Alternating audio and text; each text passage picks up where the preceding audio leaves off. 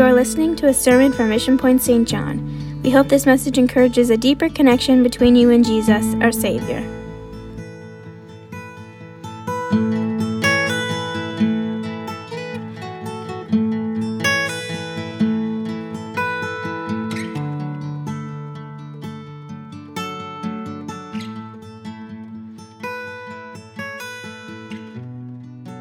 Amen. Ezra chapter 3, and just going to minister just for a few moments here. Ezra chapter 3, and we'll begin with verse 1. It says, "And when the 7th month was come, and the children of Israel were in the cities, the people gathered themselves together as one man to Jerusalem." Verse 2, "There then stood up Yeshua, the son of Jozadak, and his brethren, the priest, and Zerubbabel, the son of Shealtiel, and his brethren, and builded the altar of God of Israel, to offer burnt offerings thereon, as is written in the law of Moses, the man of God." Verse 3, "And they set the altar upon his basis, for fear was upon them because of the people of those countries. And they offered burnt offerings thereon unto the Lord, even burnt offerings morning and evening." And Cyrus the emperor, which is interesting, he was the emperor of Persia. And he sat in the royal palace in Babylon, and he was pondering what he should do and how what the day should bring. And day after day, he couldn't shake the thought that they must build the temple of Jerusalem to Yahweh, the God of the Jews. The Jews were in Babylon, and they had been brought there in about 597 BC until, and then about 586 BC, the King Nebuchadnezzar had captured and destroyed Jerusalem and the temple in that time. However, the Persian emperor arose, ruled by Cyrus, and conquered the Babylonians, capturing the capital in about 539 BC. And Cyrus was aware that among the subjects that he was capturing was the Jewish people. They were an unusual people. They were a unique people. They had a special devotion to an almighty God. And somehow God led Cyrus to the conviction that Yahweh had given him dominion over the nations, and there he ought to allow them to build again the temple, or build again Jerusalem. You can read that in Ezra chapter 1 and verse 2. And Cyrus had no idea that the Jews had been exiled to Babylon. The prophet Jeremiah had prophesied that they would be exiled for 70 years and that God would use another kingdom to destroy Babylon. And here it is. All of a sudden, Cyrus, the emperor of Persia, convinced that they ought to build the temple, Cyrus proclaimed that any of the Jews were free to go back to Judah and help rebuild and to make sure that they had a place to worship. Now, isn't that interesting? They have been captured by someone who was not of God, but God allowed there to be a conviction that happened in Cyrus's life, that he said anybody who wants to go back and build again a place of worship is allowed to do so. And so under the leadership of Zerubbabel, 42,000 plus Jews, along with 7,300 other servants, went back unto Jerusalem and Judah, and everyone went unto this city. And and you can read that in Ezra chapter 2 and verse 1. And about 3 months after they had come, the month of Tishrei, that was the Jewish month, which is approximately our September, October. They had come, and the scripture that we've read, Jeshua, the high priest, along with some fellow priests and Zerubbabel, he was the civil leader, along with some of the associates, they began to build an altar. And they began to build an altar on the very spot the original altar had been, in order to be able to offer again burnt offerings to the Lord. The Bible says, according to what Moses had done, or the law of Moses. And so they're restoring the sacrificing of offerings, burnt offerings.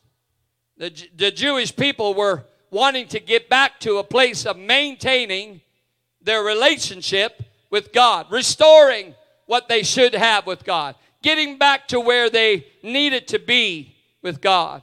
In the law of Moses, these daily burnt offerings were the means for covering people's sin and turning away from the wrath of God. And every morning and evening they would have these burnt offerings, and this was their relationship with God in the Old Testament.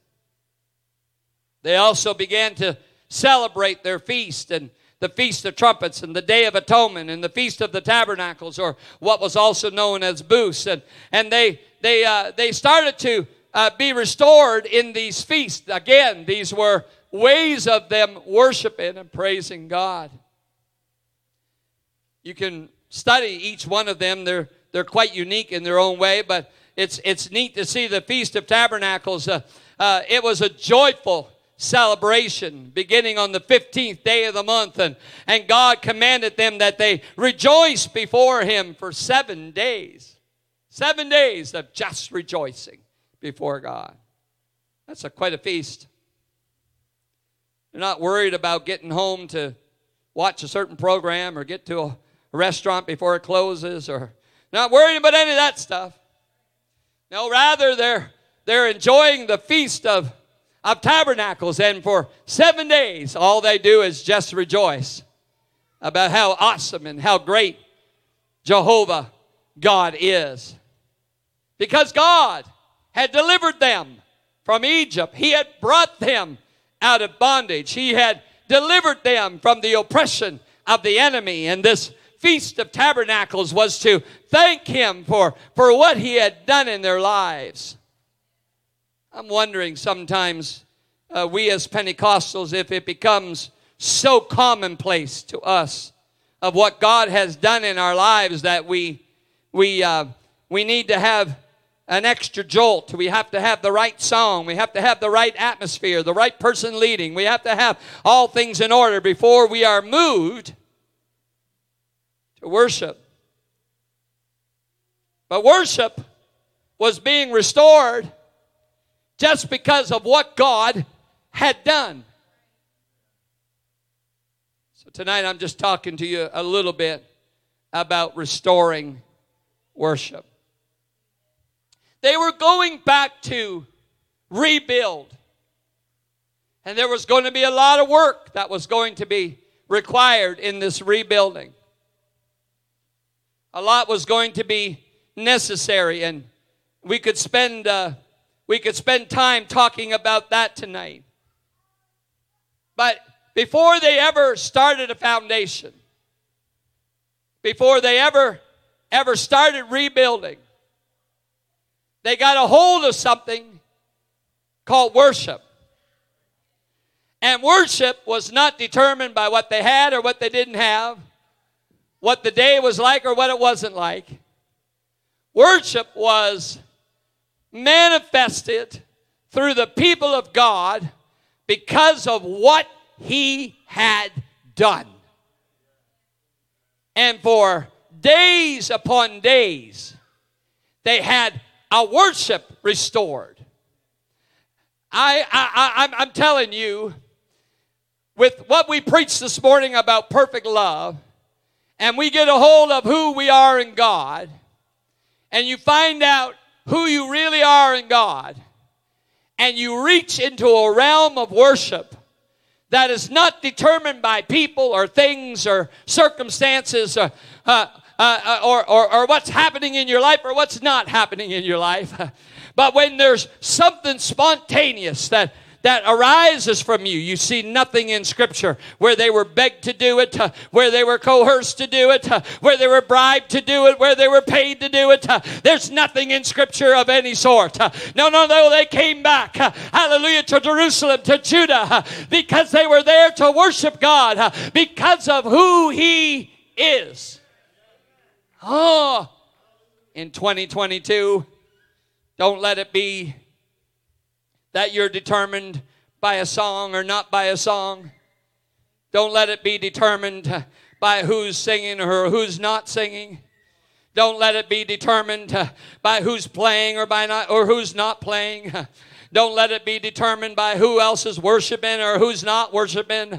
Don't let it be determined by who's here or who's not here. Don't let any of those things determine, hallelujah, let there be a spontaneous restoration of worship that happens inside of you just because of who He is. If you allow yourself to get caught up in the things around you, you'll be discouraged. You'll be depressed and maybe even oppressed. You'll have your head down. You'll have a poor me attitude. What has God done for me lately? You'll have all these things pass through. But when you make worship a priority, the Israelites' example shows us that we can and we should make worship a priority.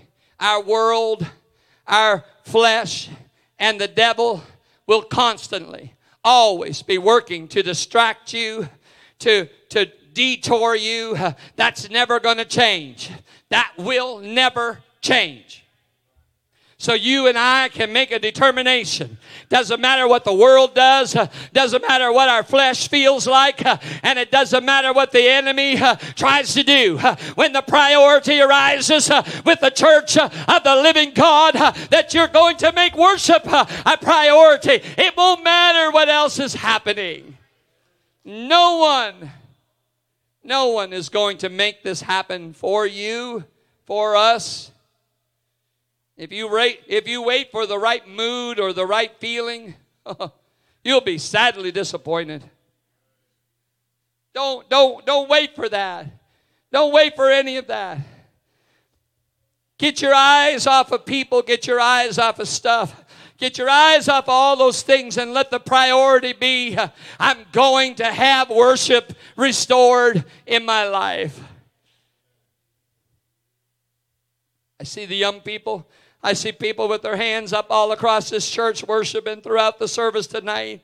Let me tell you, that's a spontaneous. It's no one begging you, no one prompting you, no one making you, no one causing you to. No, something happens inside of your spirit that says, I'm in the house of the Lord. I'm with the King of Kings and the Lord of Lords, and He deserves my worship. Hallelujah. And I'm just going to give Him what I got. Hallelujah. I'm going to give Him everything I've got. I'm going to let worship be restored. I have no idea what tomorrow may bring. I have no idea what the week may be like, but I'm going to worship Him tonight. Yeah. It's not determined. You can't stop me and you can't make me. You can't. You can't stop me from worshiping, and you can't make me worship. Something happened inside of my spirit. I thank God that He has brought me out of darkness into His marvelous light. I thank God that He purchased me with His own blood. I thank God that He filled me with His Spirit. I thank God for His faithfulness and His righteousness that's been in my life. I thank God for the times that He's protected me and guided me and given me direction. And I thank God for the anointing of the Holy Ghost. I thank God for everything that He's done and has had happen in my life. And I'm just going to worship Him because of who He is. Hallelujah. Let restored worship happen inside of you. Hallelujah. Hallelujah. Before the Jews ever prepared the temple, they worshiped.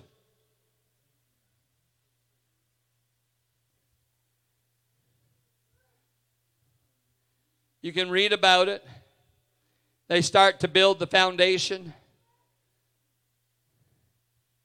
The foundation was the most important part of the structure that would be built. It was what everything was going to rest upon. And of course, that foundation, the chief cornerstone, is Jesus Christ tonight. We're built upon the foundation of the apostles and prophets, with Jesus Christ being the headstone. We're built upon the rock tonight. And I'm thankful for that. And I'm thankful for all of that. But listen, before you have that all figured out, and before you know everything about the Bible, and before you know everything about Jesus, and before you can worship Him just because of who He is. Hallelujah. No matter how deep the trial or temptation is, no matter how hard the struggle is, you can worship Him because of who He is. Hallelujah. The foundation was built through praise and worship. They were worshiping and praising as they built the foundation. Notice what they sang as this was happening. Ezra chapter 3 verse 11 says, they sang, for He is good, for His mercy endures forever toward Israel. We sing something similar to that. For the Lord is good, and His love endures. Oh, the Lord is good forever. And you can imagine, as they're working away, and they start singing, the Lord is good, for His mercy endures forever. And the worship and the praise, they weren't worried about anything else. The only thing that mattered was Him. That's the only thing that mattered. Was Jesus Christ, the Almighty God, Yahweh, Jehovah. Hallelujah. As they worshiped Him, for the Lord is good. Hallelujah. And His mercy endures forever. 70 years captivity. And God allows an emperor to say, you know what? You guys need to get back to how it all started for you. You guys need to get back to how he didn't even realize what he was saying. Well, it really hasn't changed. The words are a little different, but it hasn't changed. So everything that's happening in the world right now, you could think of it as a disaster. 2 years of lockdowns and all that trash. And I mean everything from this virus to monkeypox. I mean, it's not going to end. All that is saying is, it's about time for God's people to get back to where it first started. And let there be a worship that arise. The true worshipers to worship in spirit and in truth. Rise above all the oppressive things of this world. And as you're working away for the Lord is good. His mercy endures forever. Hallelujah. And you start to sing the joyful praises of the Lord. The Lord's been good to me. He's really been good to me. Hallelujah. Oh, God's been good. He's really been good. He's been so good to me. Hallelujah. And all of a sudden something happens inside of your spirit. There's a restoration of worship. And let me tell you, no matter how bad it is, when you get worshiping the Lord and you get praising Him, it supersedes everything else in this world. It really does. You're not worried about all the stuff that's happening outside. It doesn't even matter if you're a good singer. The Bible says all the people just shouted with a great shout. when they praised the Lord, because the foundation of the house of the Lord was laid, and the noise was heard afar off, it says. It doesn't even say it was a beautiful sound. It just says the noise was heard afar off. No idea if they're on tune.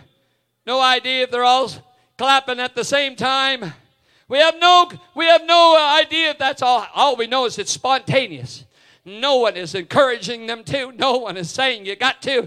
No one is saying you have to. No, they're just starting to worship God, thanking Him for how good He is. And they start to shout and praise Him and lift Him up. A restoration of worship. I wish that Mission Point, hallelujah, would enter into a spontaneous atmosphere of worship. Hallelujah, that there didn't even have to be singing.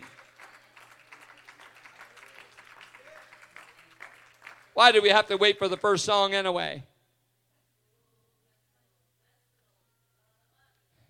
Why do we have to wait until we think it's just right? I watch those young people. Young people, I'm so proud of you. Just get out of your seats and don't worry about anyone else. I had a little joke in the staff meeting this past week. Watching that video from VBS, I seen all those people Jerichoing, and they were coming this way.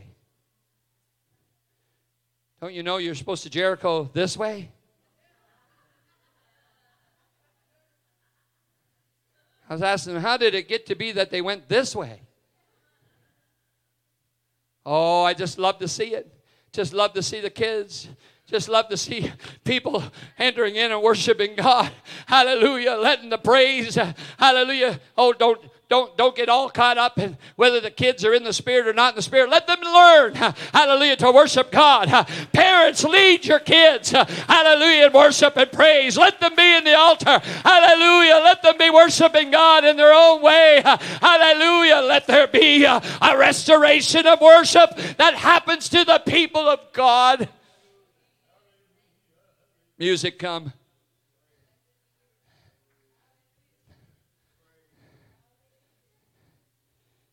You know what it is? We're too spoiled. North Americans are too spoiled. We have so much materialistically that our dependence upon God is not what it should be. And you find yourself in maybe less fortunate countries where they don't have all the conveniences that we may have here. And they're not worried about what people think. They're not worried about how long it is. They're not worried about how long they sing the same song. They're not worried about any of that stuff. They just get caught up in worship and praise and thanksgiving to the Lord. Because the Lord is good and His mercy endures forever.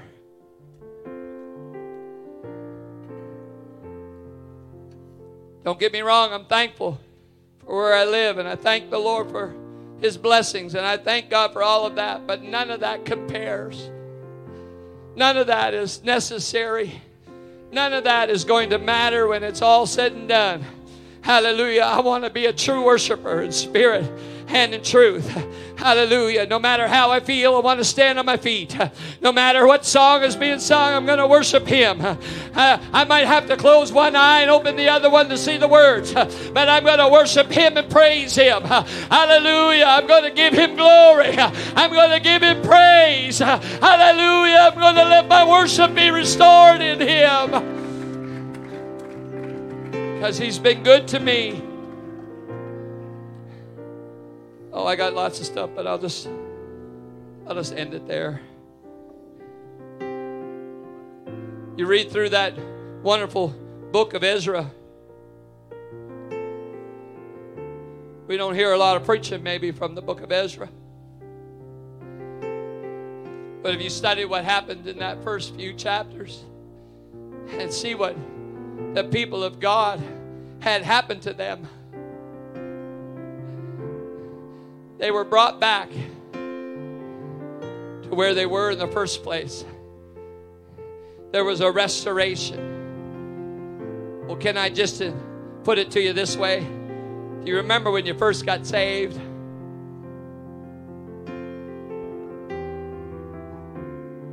Do you remember that first few months, first year or two? You couldn't care less about other people. Didn't matter about anyone else. All that mattered was you and God. That's all that mattered. And for some reason, we think we mature and we grow out of those phases. No, God. Cut off those callous parts of my life and my heart and my spirit and take me back to where it was in the first place. Take me back, God. And as I'm rebuilding the foundation of my life, God, would you allow there just to be a spontaneous worship and praise, hallelujah, that arises from me, hallelujah, God, just because of who you are, hallelujah, hallelujah, hallelujah, hallelujah, hallelujah, hallelujah. All you have to do is start to study the feast and realize how incredible those feasts were. Can you imagine 7 days of just rejoicing? 7 days of just rejoicing about how God delivered you from captivity and brought you out of where you used to be and brought you into a new walk with Him, a new realm with Him. Hallelujah. It hasn't changed, folks. It's still the same. Hallelujah. Every one of us used to be in the world. Hallelujah. But God changed our lives. Hallelujah. We gave our heart to Him. How about a little bit of rejoicing? Hallelujah. Take a little time and let your worship be restored tonight. Thank you for joining us today. If you want more information, connect with us on our website at missionpoint.ca. God bless you.